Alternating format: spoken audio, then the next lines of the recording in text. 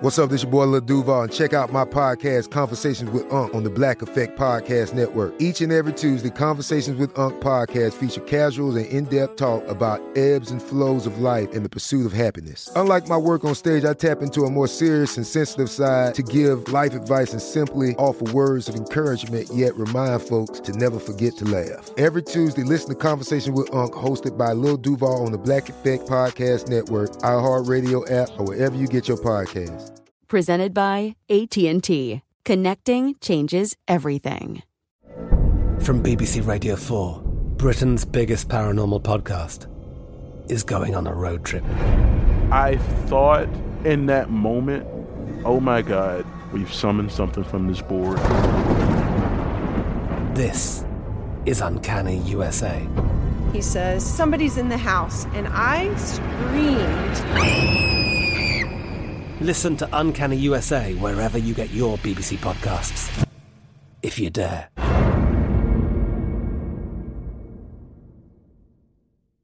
It is Ryan here, and I have a question for you. What do you do when you win? Like, are you a fist pumper, a woo-hooer, a hand clapper, a high-fiver? I kind of like the high-five, but if you want to hone in on those winning moves, check out Chumba Casino. At ChumbaCasino.com, choose from hundreds of social casino-style games for your chance to redeem serious cash prizes. There are new game releases weekly, plus free daily bonuses, so don't wait. Start having the most fun ever at ChumbaCasino.com. No purchase necessary. VGW. Void where prohibited by law. See terms and conditions. 18+. Xfinity has free premium networks for everyone this month, no matter what kind of entertainment you love. Addicted to true crime? Catch killer cases and more spine-tingling shows on A&E Crime Central. Crave adventure? Explore Asian action movies on Hi-YAH. Searching for something extreme? Check out skating, snowboarding, and more on Fuel TV Plus, the global home of action sports. And find crowd-pleasing bops on iHeartRadio's Hit Nation playlist. There's new free shows and movies to love every week. Say free this week in your Xfinity voice remote. Guys, what happened to a DC intern, Chandra Levy?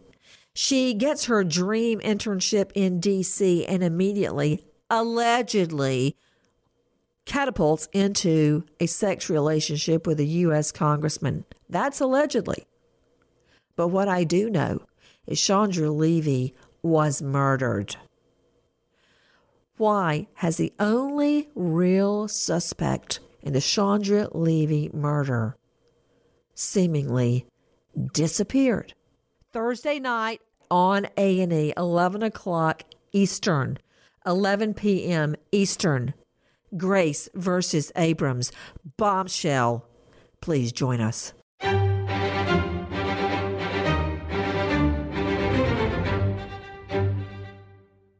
Crime Stories with Nancy Grace on Sirius XM Triumph, Channel 132. A 5-year-old little autistic boy missing.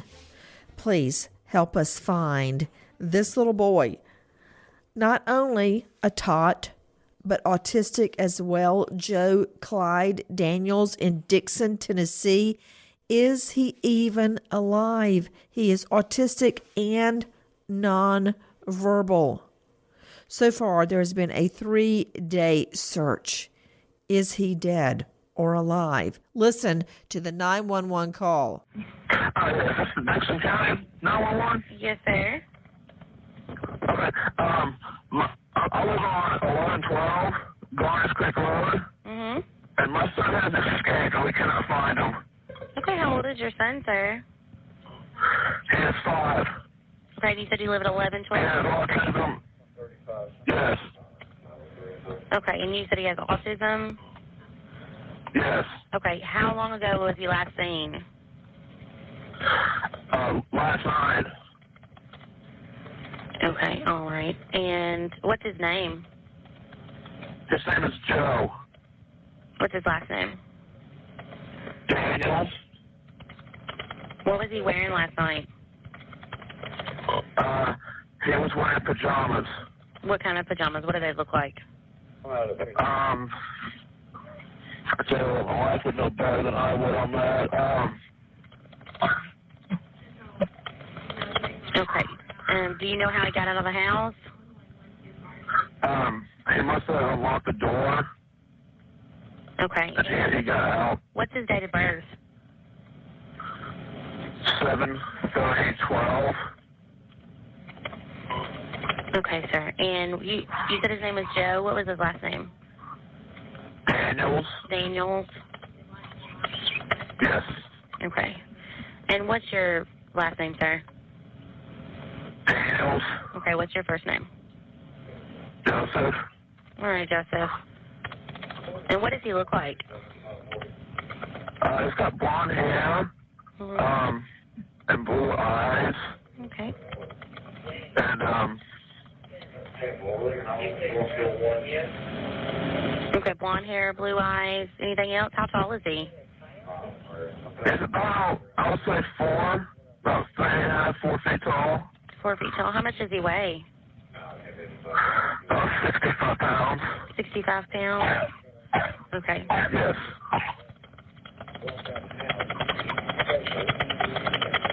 Okay, do you know anywhere where he would go from your house? I do not know, because we don't know any other names except for one neighbor. Mm-hmm. So I do not know where he would have gone. Okay, is he nonverbal or is he verbal? It's nonverbal. Nonverbal? Yes. Okay, and how severe is his autism?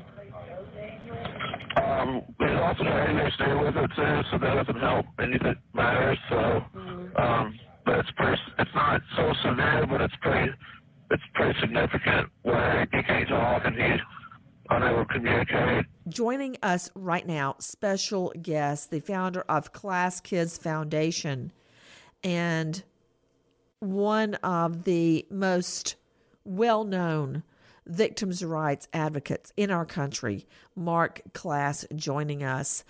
Mark Klass, thank you for being with us. You know, right off the bat, my ears perk up when I hear the son, who is autistic and nonverbal, must have unlocked the door and wandered out. Well, Nancy, if in fact that is what happened, then what the authorities and the search teams, and they know this well, are going to have to do is they're going to have to focus on any bodies of water, because for some reason, autistic children are drawn to the water.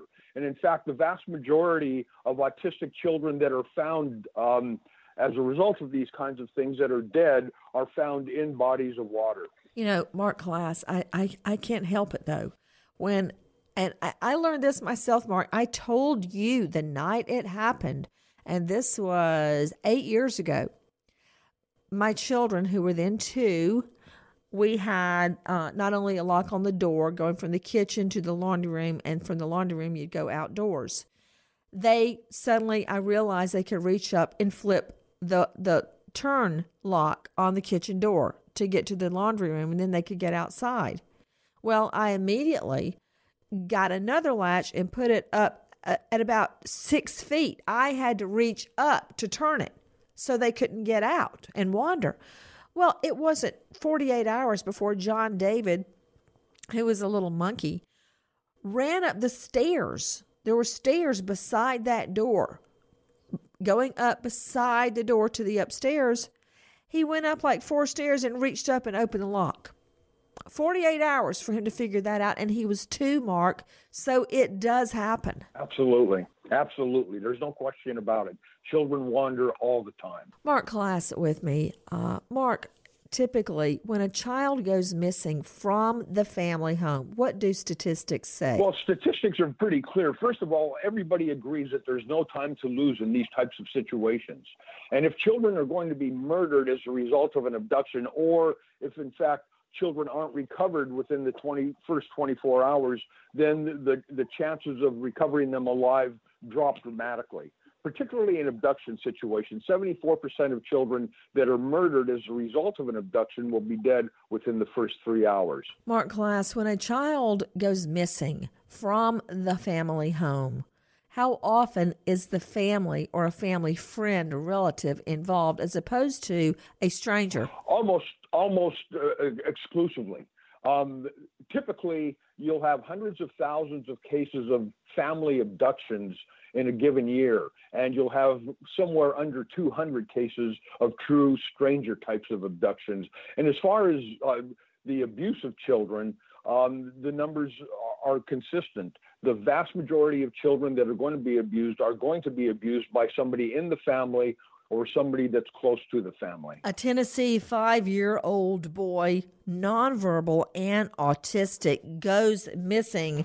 You heard the 911 call. That call from Joseph Ray Daniels reporting his 5-year-old little boy, Joe Clyde, missing. Now, take a listen to the Dickson County Sheriff Jeff Bledsoe talking about footprints that may help them find the boy. There were some indicators where we found what appeared to be a footprint yesterday late in the evening, and that took us out into that realm of the 3 miles to 4 mile range. But as far as the radius of what we're doing on foot and searching the fields and the brush and the forest, the woods, that hasn't been to that extent yet, up to that 3 mile range. But we moved north today where we had primarily had some indicators on the south side, but we don't want to ignore any area around us because of the way he could move on us, and then we need to double back and check those areas as well. But when we're looking at a straight line, if he could travel down the road, that's what pushed us beyond where we're at this point. We went beyond a mile with our foot searches, with our grid searches, but we've exceeded that greatly with the support of the aircraft from TBI and THP. Now, when you said that you guys have found footprints, does that mean bare footprints or shoe, like small child? It would be a shoes? footprint without a shoe, and that's the indicators that we had, that there was no shoes when he left the home. Straight out to Pamela Furr, investigative reporter with Crime Stories. Then a search like no other ensued for 3 straight days. Volunteers, dogs, helicopters, the works. What can you tell me about the search for this 5-year-old autistic boy, Pam? Well, everybody's involved. The Tennessee Bureau of Investigation, even the TWRA, which is the Tennessee Wildlife Association, because it's such a wooded area. There was also a body of water nearby. They went ahead and drained that just to be on the safe side. They did not find a body there. Volunteers, hundreds, showed up every day to look for this young boy, like you said, nonverbal. Even though they're shouting for him, they're hoping to find him, they're not hearing anything from this boy, but hundreds of people have shown up to look for him. Also, it should be noted, this is not the first time that this young boy has wandered away from home. This has happened a couple of times, and so everyone is very optimistic that they'd be able to find him because this has happened before. The only thing that has not happened is that an endangered child alert issued, which they did do in this case immediately after the 911 call from the father. So after an urgent 911 call from the dad, the troops are summoned. Hundreds of volunteers, police, dogs, firefighters, EMT, everybody joins in. And then the search takes a different turn. Listen. During the course of the investigation and after a 3-day search, it was determined that the child's father, Joseph Daniels, intentionally killed his son sometime during the night of April the 3rd or 4th in their residence and then hid his son's body. This morning, TBI agents arrested Joseph Ray Daniels and charged him with 1 count of criminal homicide. Daniels was booked in the Dickson County Jail on a $1 million bond. So let me understand this to Cheryl McCollum, director of the Cold Case Research Institute. The dad confesses the 5-year-old autistic boy is not missing, that he's led everybody on a wild goose chase. He confesses to killing his own son. Cheryl? Nancy, he's confessed, but he won't say where the child is. And my concern, listening to the 911 call, when the call begins, there is no sense of urgency on his part. He never asked for help. He is not panicked. He's not in a hurry. He's not demanding. He's not frantic. All of the things that you expect him to be, he's not. He's calm, and most of the time he's given one-word responses unless he wants to explain something. So he wants to say, my son is autistic and we can't find him. So what's important there, he's telling you the most important thing to him is for you to know the child is autistic. not that he's missing. He never uses that word. He says we can't find him. And if you keep in mind, this child has been missing since the night before, he should be completely frantic, and he's not. Is when he says words like escape, and then he says he unlocked the door and must have gotten out, it leads me to believe there was more abuse going on in that home, and potentially he does not want you to find the child to not only discover there may have been abuse, but also the manner in which he died. Straight out to Pamela Furr. Well, Nancy, we've learned more details about what happened the night Joe Clyde Daniels disappeared. The arrest warrant has now been released. So we've learned the father, Joseph Ray, told investigators that he actually hit the boy repeatedly with his closed fist in the torso, his head, his face, until that little child was dead. It happened at their home, located on Garners Creek Road in Dixon, Tennessee, which is about 30 miles west of Nashville. The father told police he then took the body and put it in the trunk of his car, drove to some remote location, and then dumped his son's body just out there in the woods, remote location. Nobody can find this child's body. Investigators are still looking. The father has yet to tell them the actual location. The child most likely is going to be somewhere that is known to the father, an area that he was comfortable in knowing there would not be other people to see him. So, for example, if he was a hunter, then the child would be somewhere in the woods that he was known to go to hunt. If he was a camper, and he knew places to go where other people were not going to be around, then he felt comfortable going somewhere specific that he knew that he would not be caught or seen disposing of this child. The interesting thing is that he's not telling where the child is, and that's extraordinarily telling. He's covering more than just the crime of homicide. He's covering all of the things that he's done to that child over a period of time. With me now, famed defense attorney out of the Maryland jurisdiction, Robin Ficker. Robin, he gave a confession. What is a possible defense for him now? How could he stand by for 3 days and let people search for his son? Well, was he living in the home? He wasn't even there. The child has wandered away many times before. I think the parent who was living with the child was derelict. Then how do you explain the confession? A false confession, Robin Ficker? Well, we don't know the situation, how long he was interrogated, the pressure that was put on him. There are many violations of these interrogation rules that an ordinary person would expect. I think that the police were so eager to find a culprit here that they interrogated him in an improper way. Nancy, we're also told that when Joseph Ray, the father, was arrested, he was immediately placed on suicide watch, and he's being held there on a $1 million bond. Listen to Dixon County Sheriff Jeff Bledsoe. His world has drastically changed and his environment's changed, that we put people through a process of where we check them medically. We have medical staff that works with us and under the supervision of a doctor and nurses and people on staff at the jail and on scene at the jail. And when we have this, we want to just be very cautious that we observe his actions and his behavior and are able to respond if something's needed. And it just puts him where he's in a booking area where he's highly visible. You know, it's odd to Mark Klass, founder of Klass Kids Foundation, the father, according to police. I mean, maybe Ficker's right. Maybe he was pressured into a statement. I find that hard to believe. You'd be pressured into saying you killed your own son. But why not tell where the body is, Mark Klass? What is in it for him? Is he trying to work a deal? Oh, my God. He could be working a deal, I suppose. Listen, Nancy, there's a special place in hell for parents that murder their own children. And I would take everything this man has said at face value. If he said he murdered the child, there's absolutely no reason in the world he would say something like that unless it was true.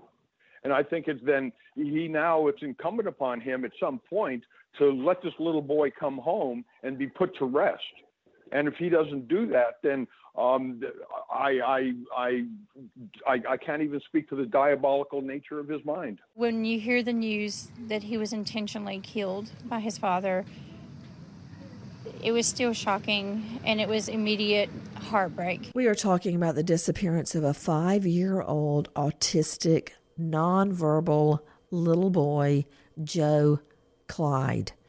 You know, to Pamela Furr, Crime Stories investigative reporter, Pamela, other than the father seeing him, what's the last known sighting of him? I mean, the parents say he was wearing his PJs when he was last seen. Joe Clyde Daniels, 5 years old, 4 feet tall, just weighs 65 pounds, blonde hair, blue eyes, last seen wearing pajamas. There were 2 other children in that house, Nancy, an 8-year-old and a 3-year-old, and they've been placed with relatives. That's the good news. The Department of Children's Services made sure of that. And this is where we bring up the boy's mother. We're not really sure of her status or involvement at this point. There are all kinds of questions being posted on social media and the like about the mother and her possible role, but she hasn't been arrested at this point. The Dixon County Sheriff says he is aware of all these questions, but would only say he's confident the TBI investigators are looking at every avenue in this case. And the TBI confirms they are looking to see if anybody else is involved, but that's all they're saying. Nancy, we've got some breaking news on this story. In the last few minutes, things have changed. The mother has been taken into custody. 27-year-old Crystal Daniels was also arrested. The specifics of arrest, not yet known, but the Tennessee Bureau of Investigation apparently found enough probable cause to charge her with 1 count of aggravated child neglect or endangerment. The judges also tacked on a staggering bond of $1 million. When was the last time somebody else saw him? When do I have an independent sighting of Joe Clyde so I can start my timeline of when he was killed? Well, that's the last sighting. The grandmother had talked to him on the phone, as in she did all the talking, he couldn't. So we were told the grandmother had talked to him earlier that day. We also have a witness that says they saw a child matching the description around 1 o'clock in the morning, the morning of the disappearance. But there's no confirmation that actually was the boy. So truthfully, the last sighting is coming from those parents. How could somebody outside the home see the boy at 1 a.m.? Pam? The witness says they saw him a child walking in that area around 1 o'clock, and they didn't call police. That's the part that I don't understand. If you see a young child at 1 o'clock in the morning wandering around, why wouldn't you call the police at that time? We don't know if that, quote, witness is a friend of the family or not. Ashley Wilcott, a juvenile judge and founder of ChildCrimeWatch.com. Ashley, if I saw a child walking down the street or outside at 1 a.m., I will call police and stay with the child. What idiot wouldn't stay with the child? Absolutely. There are so many problems with this story and holes in this story of this father, because honestly, nobody would leave a child at 1 a.m. and not at least call the police and sit in the car and make sure the child's safe until the police get there. This is wrecked with all kinds of facts that mean there's no reason not to believe this father when he says, yep, I murdered my child. To Cheryl McCollum, Cold Case Research Institute director, previous incidents of the little boy wandering off had sparked hope he would still be alive. Listen. Joe Clyde had walked away from the home other occasions, so we had been there to offer our services there, and we were able to have a good recovery or a good rescue at that point. He was close by to the home, and so we were there to work on those incidents that we were called. As the search unfolded, I'm talking about search dogs, volunteers, police, helicopters, boats, the works. We thought there was a chance to bring Joe Clyde home alone. Investigators even state that the boy was spotted about 100 yards from the home. What is that, a football field? 100 yards?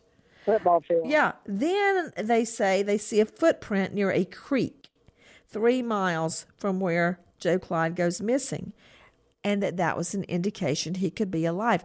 3 miles?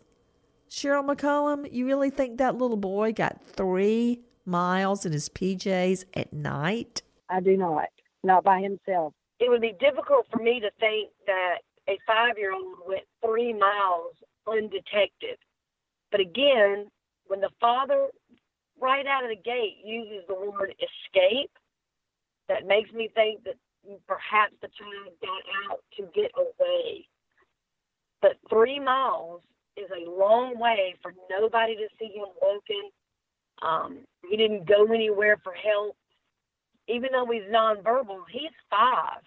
He knows his way around that town. So he was going somewhere specific. You're talking about somebody old enough, they know where the store is, they know where their neighbors are, they know where their friends live, where the lake is, etc.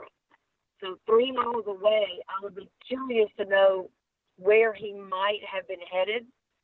And again, if there were additional footprints leading to and not away, that's going to be something for law enforcement to figure out as they continue these searches. And Nancy, we need to start at the beginning. And the beginning is that 911 call. That's the money of this whole investigation. Why would the guy the dad give a confession that he kills his son, but then not say where the body is? Is he angling for a deal like, you take the death penalty off the table, or let me plead a voluntary 20 years and I'll tell you where the body is? To Mark Klass, founder of Klass Kids Foundation. What do we do now, Mark? Well, we have to take what the father said at face value. And I think that what we need is an expert interrogator, somebody that's going to be able to get this man to the point, whether they take death penalty off the table or not, to give it up, to let them know where little Joe Clyde is so that they can lay him to rest. He needs to do that for all of the people that love him and all of the people that have been searching for him. Mark, the loss of a child's life I've seen so often pled down to voluntary or even involuntary. When the parent will say, oh, I was angry, wouldn't stop crying, or this or that, like somehow that's an excuse. If that happened to an adult, and it would absolutely not be a hall pass for murder. Why are children's lives treated differently, Mark? Well, they don't vote. They don't have money. They don't really have any power. But let's just think back to another parent of a missing child who swore up and down that they had nothing to do with it and there was no reason to murder their child. Remember Susan Smith out of Union, South Carolina? It was exactly the same thing. There was no reason she should have done anything to her children. They weren't autistic. They weren't problem children in any way, shape, or form. Yet she, in her tiny mind, was able to justify driving them into a lake and letting them drown. There's an effort now to collect donations to build a Joe Clyde Daniels Memorial Playground. That's the Hillview Baptist Church. That's cold comfort indeed. I mean, I admire the effort. Nancy, the outpouring from the community has been tremendous. Hundreds have volunteered. Well, they volunteered when everyone thought that little Joe Clyde was still alive. Since the weekend after learning the horrible news that he was murdered by his father, there have been several vigils throughout the community. And then here's a sweet, sweet story. The school where Joe Clyde attended kindergarten decided to do something special to remember him. His kindergarten class, you got to remember, they loved him even though he couldn't communicate verbally. They really thought he was a special child, and they loved him and are really trying to deal with this horrible loss. So the schools decided to make a makeshift memorial. Actually, several have been set up all over the school with apples. And you may ask, why apples? Well, his favorite snack, his teacher says, were apples. So when local businesses got wind that these were the kinds of memorials going up all over the school, they decided to get together and donate apples. Nearly 800 have been collected in memory of Joe Clyde. So you've got these memorials set up with his picture and then apple bouquet kind of things set up all over the school. And the school is also making plans to plant apple trees on the grounds in his memory. I admire the effort, Cheryl McCollum, but I want the boy, not a park or a highway. There needs to be justice in this situation, Nancy. Not only do they need to locate him, to bring him home so that he can properly be buried, this case, when they do find him, there will be evidence, most likely, of great abuse that has been ongoing. Listen to Dixon County Sheriff Jeff Bledsoe. Work's not done. We're still there. We're still on scene, and we're going to be there until we can get a recovery and bring a resolve to this. We have other family members that are mourning, and it's just been a devastating end to this, with our hope the whole time being that there would be a safe rescue. The boy's grandmother, Belle Daniels, Joseph Daniels' stepmother, spoke to News Channel 5. We're doing the best we can do, and I want people to know from the bottom of my heart, I appreciate everything that the law enforcement and the churches and the newsmen and all of the media and stuff has done for us. And how's the family doing since learning about the news? Well, right now we're just feeling like it's a nightmare, and we're just hoping it'll get closure soon. I'd like to say that when we found out about it, my heart just sunk because we didn't know nothing what was going on. And when they couldn't get no leads or nothing, I thought maybe somebody abducted him. And that's what I really think. We were down in Texas. Reaction to Joseph's arrest? It was shocking. Because you raise a child from way back, you think, you know him. You don't think a child, he would kill his own baby. Tip line 1-800-TBI. Find. How many times have you done it? Or would you admit to it? Butt dialing. Now, of course, we are not allowed to say B-U-T-T in our house, so we call it pocket dialing. Or in my case, bra dialing, because I'll stick it down my sports bra. Long story short, has it happened to you? Have you sent an unintended email or text? I've done that too with disastrous results. But all of those butt dialings and bra dialings and pocket dialings and unintended emails and texts, what if it got you fired? Yeah, fired. That is what is being alleged right now. A man loses his job after he accidentally pocket dials his boss. Now, according to reports, he was talking to his wife about his boss. Whoopsie, that all went sideways. Because at the time, according to reports, Stevens did not realize he had pocket dialed his boss, who could hear the conversation. And not liking what he heard, he kicked the guy out. I don't know, maybe it was time for the boss to have a little introspection and self-evaluation.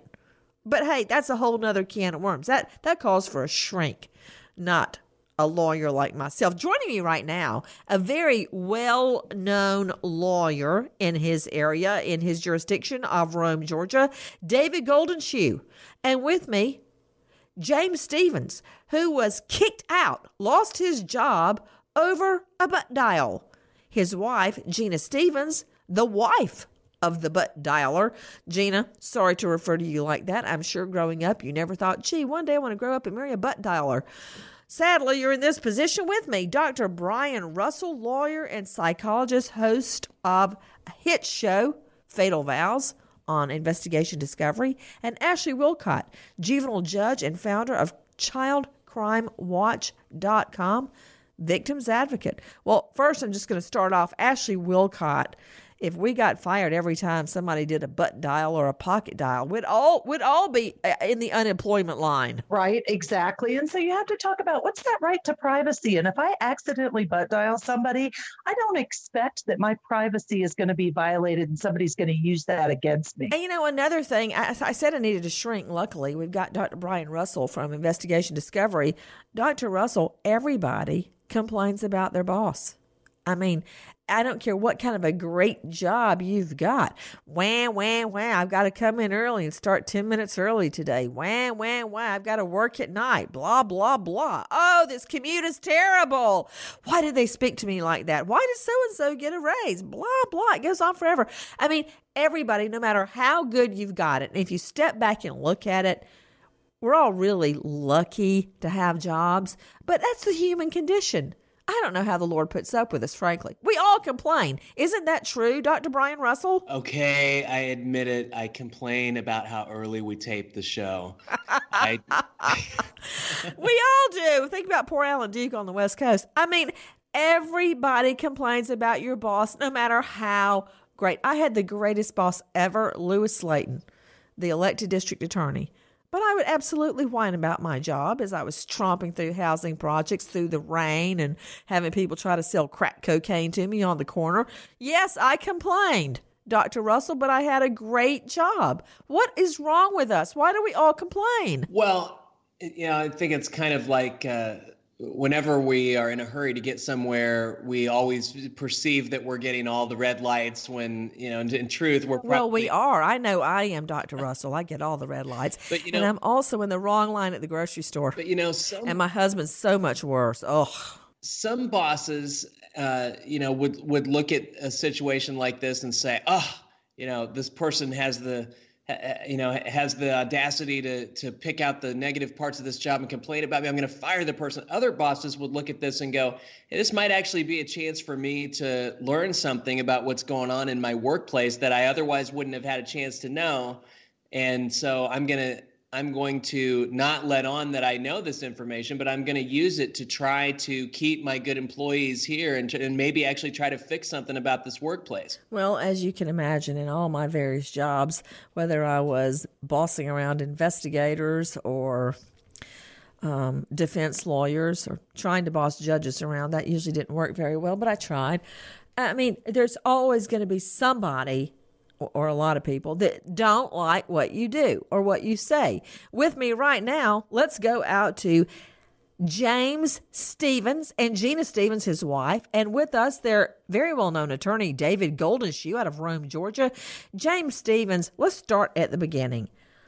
Tell me how it all went down. Okay, I had actually teleworked on the day that this took place later in the evening.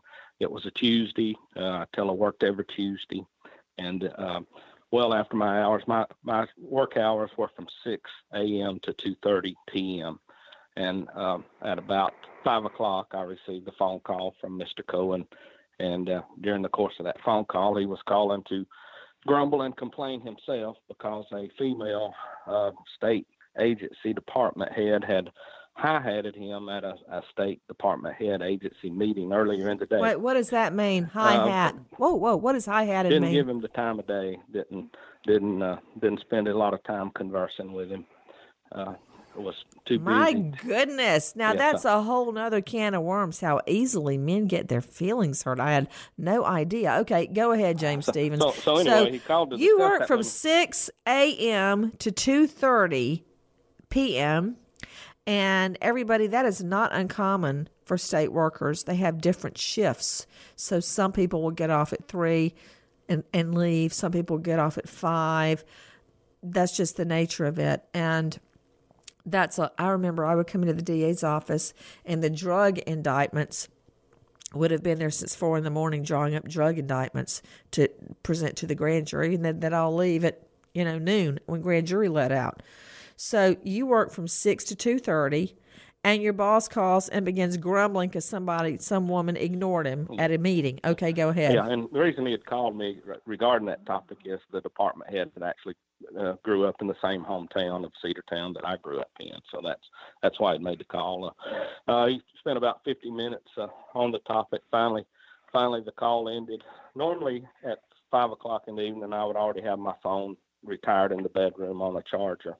But because I'd received the call, it was not put up where it normally is. And me and my wife had a conversation. I had quite a commute from Cedartown to Atlanta every day. And even though I had very conducive work hours, still my wife and my time was limited because of the commute I had back and forth from Atlanta. So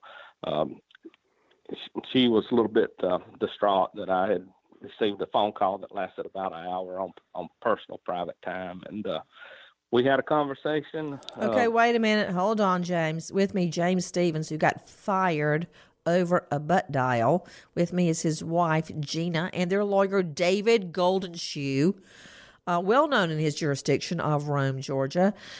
You know, hold on just a moment. Ashley Wilcott, I'm going to you because I haven't managed to get Dr. Brian married with children yet, although I'm trying. You know, being smart and good looking apparently doesn't attract women the way it used to. Ashley, it drives me insane when I start working at 5:30 in the morning. I work straight through. I finally get with the children, and all the people I work with on the West Coast, Alan, start calling at supper time. I mean, the minute I get with the twins, always happens. finally, you know, David, James, and Gina, you may not know. Now, my twins think I'm 11 and a half, but I got pregnant at 47 and gave birth at 48. I did not wait 48 years to have children to talk on the phone at dinner time, okay? So I'm on Gina's side here. Of course, when it's your boss, you're kind of stuck with it. I mean, Ashley, does that happen to you? You've got a whole house full of children, dogs, pets, the works, just like us. Why does the phone start ringing at night? Don't people get it? Always. I think it's inevitable, right? This day and age, I think in our American culture, people think they're going to work when I need them to work. They can work anytime. I need to reach them now. And so it's always incumbent on us to say, oh, need some boundaries. Can't talk right now. Got to do something else. I would never. I need the money, people. Well, all these creatures want to eat. I've That's got the John reality. David. He eats like a horse. Lucy, a rescue cat, a rescue dog, and 2 rescue guinea pigs, much less my husband. Everybody wants to eat. And when they want the electricity on. They want the power on.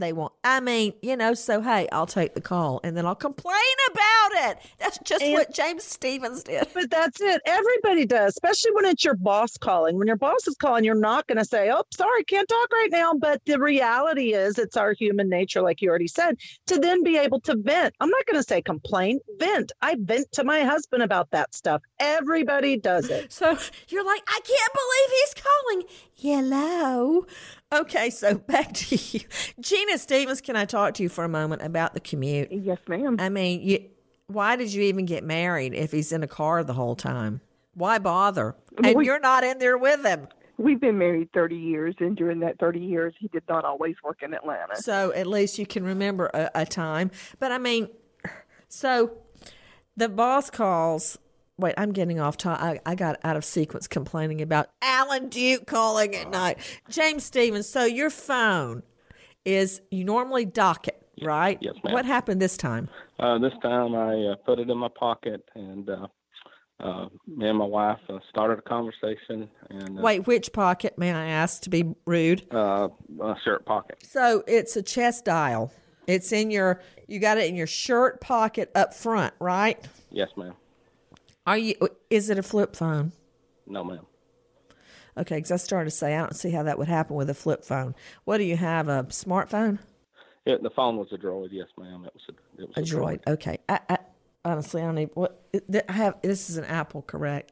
It's an iPhone. Okay. So you don't have a Galaxy that blows up, do you, for Pete's sake? No, ma'am. So you've got a Droid. You've got it in your shirt pocket. Just let me get the picture. Have you changed from work? Are you wearing casual clothes or your work clothes? I had telework that day, so it was casual clothes. Telework. That means you did it by computer and phone. Okay. So you have, and what time of the evening is this? Let me understand. This is at this point. This is about 6:30 in the evening, and me and my wife. Man's been working since 6 o'clock. So me and my wife are having a conversation about the call that had just ended on personal time, and noticed that my shirt was illuminated. And 12 minutes into the conversation, oh no! 12 minutes into the conversation, noticed my shirt's illuminated, and lo and behold, it's connected to Mr. Cohen. And in his court pleadings, he had actually admitted that he realized that the call was inadvertent.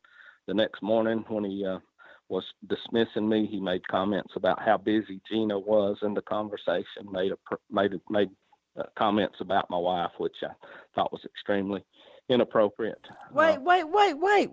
David Goldenshoe, Rome, Georgia lawyer. David. Yes, ma'am. What did the boss say about the wife, Gina? No, that part is not in the pleadings, Nancy. What we have here is a situation where some comments were made that they were not unkind comments. They were perhaps unflattering, and they were primarily made by Gina. And because James apparently didn't want to defend his boss in front of his while having a private conversation with his wife, a very insecure boss decided to make a decision to terminate James. And what's amazing about it is the Attorney General's office approved the decision in advance, not even realized that what the boss had done was a felony under Georgia law. Butt dialing has just gone from annoying to alarming, because a man has been fired after his boss hears a butt dial. Now, you do know that a previous court has ruled an airport executive who accidentally calls a colleague used the overheard conversation against him, and there was no right to privacy. That was the Kentucky airport case.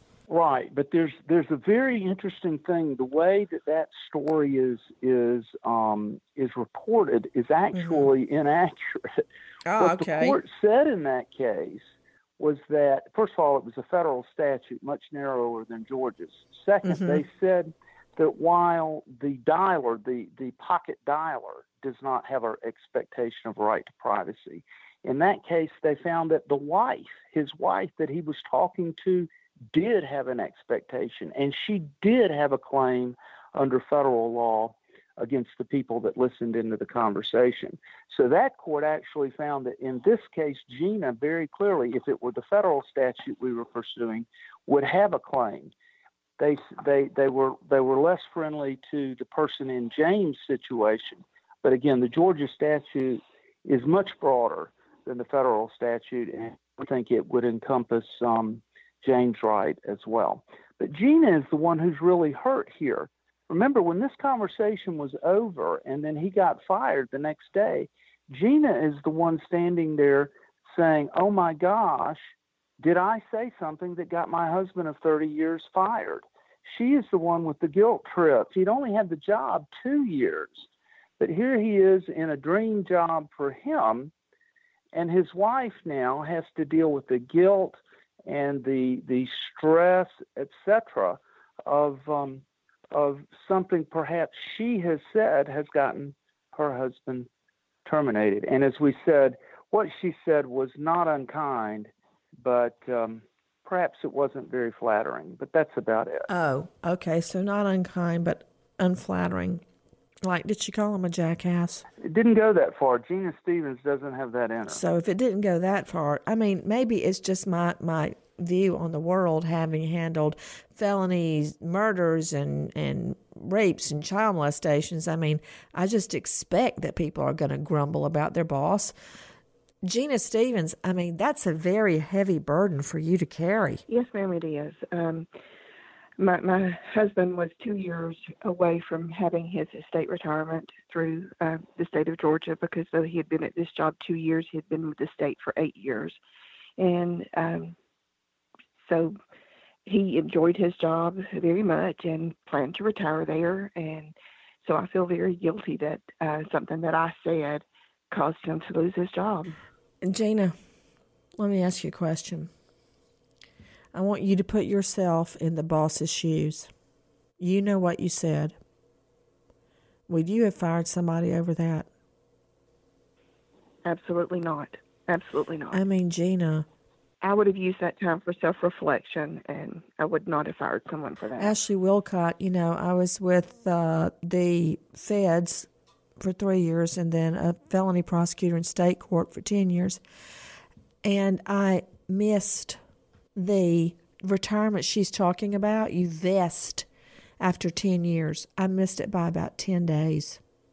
so I didn't vest when I left the DA's office to go to Court TV. I sure did. But there was a newly elected DA, and I mean, that was it for me. And there was nothing I could do about it. That's a lot. What Gina and James are saying about the retirement, that's a lot to lose. It is significant, Nancy. I worked for the state for a 3-year appointment period and loved it. But let me just say this. You're working for the state.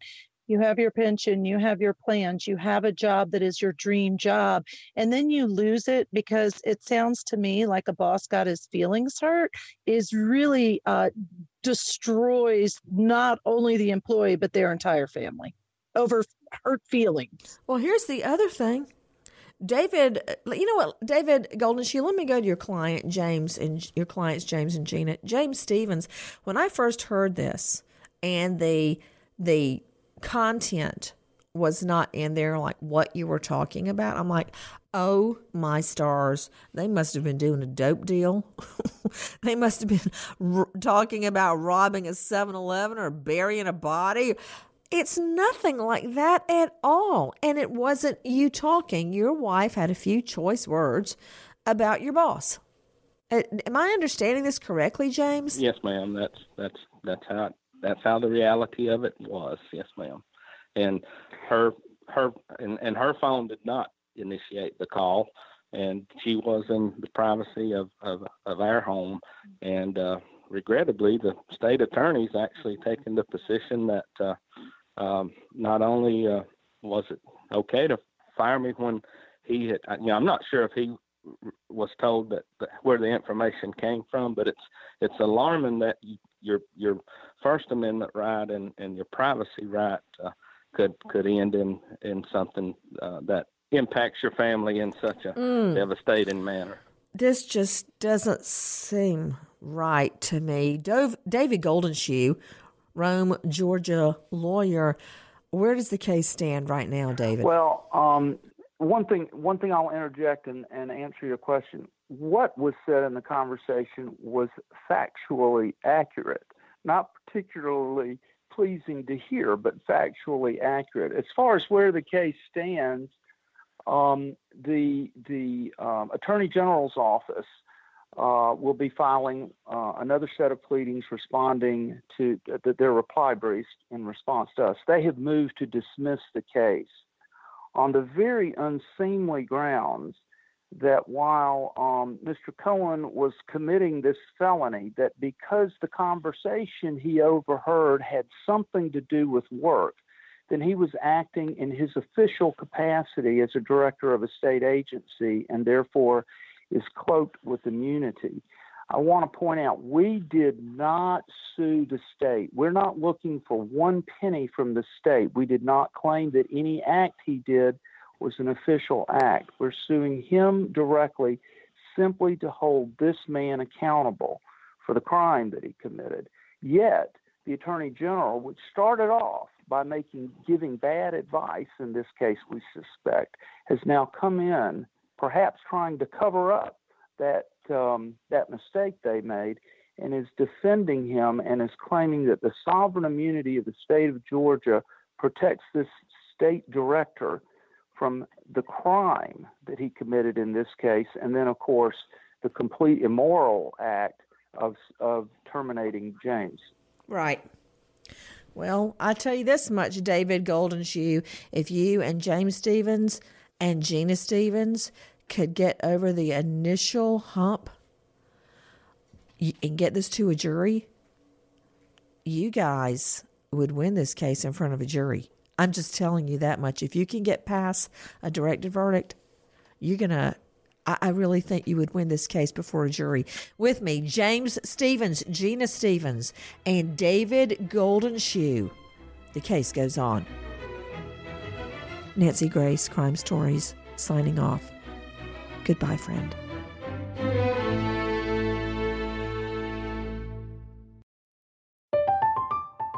I'm Katya Adler, host of The Global Story. Over the last 25 years, I've covered conflicts in the Middle East, political and economic crises in Europe, drug cartels in Mexico. Now I'm covering the stories behind the news all over the world in conversation with those who break it. Join me Monday to Friday to find out what's happening, why, and what it all means. Follow The Global Story from the BBC wherever you listen to podcasts. Hello, it is Ryan, and we could all use an extra bright spot in our day, couldn't we? Just to make up for things like sitting in traffic, doing the dishes, counting your steps, you know, all the mundane stuff. That is why I'm such a big fan of Chumba Casino. Chumba Casino has all your favorite social casino-style games that you can play for free anytime, anywhere with daily bonuses. That should brighten your day a little. Actually, a lot. So sign up now at ChumbaCasino.com. That's ChumbaCasino.com. No purchase necessary. VGW Group. Void where prohibited by law. See terms and conditions. 18+. Xfinity has free premium networks for everyone this month, no matter what kind of entertainment you love. Addicted to true crime? Catch killer cases and more spine-tingling shows on A&E Crime Central. Crave adventure? Explore Asian action movies on Hi-YAH. Searching for something extreme? Check out skating, snowboarding, and more on Fuel TV Plus, the global home of action sports. And find crowd-pleasing bops on iHeartRadio's Hit Nation playlist. There's new free shows and movies to love every week. Say free this week in your Xfinity voice remote. Trinity School of Natural Health can help you be part of the fast-growing health and wellness industry. With an education that empowers communities, Trinity grads can change lives by applying natural health principles and techniques in holistic practices or stores selling nourishing health products. Offering 19 online programs that fit your busy schedule, you'll get training to help turn your passion into a career. Enroll today at trinityschool.org. That's trinityschool.org.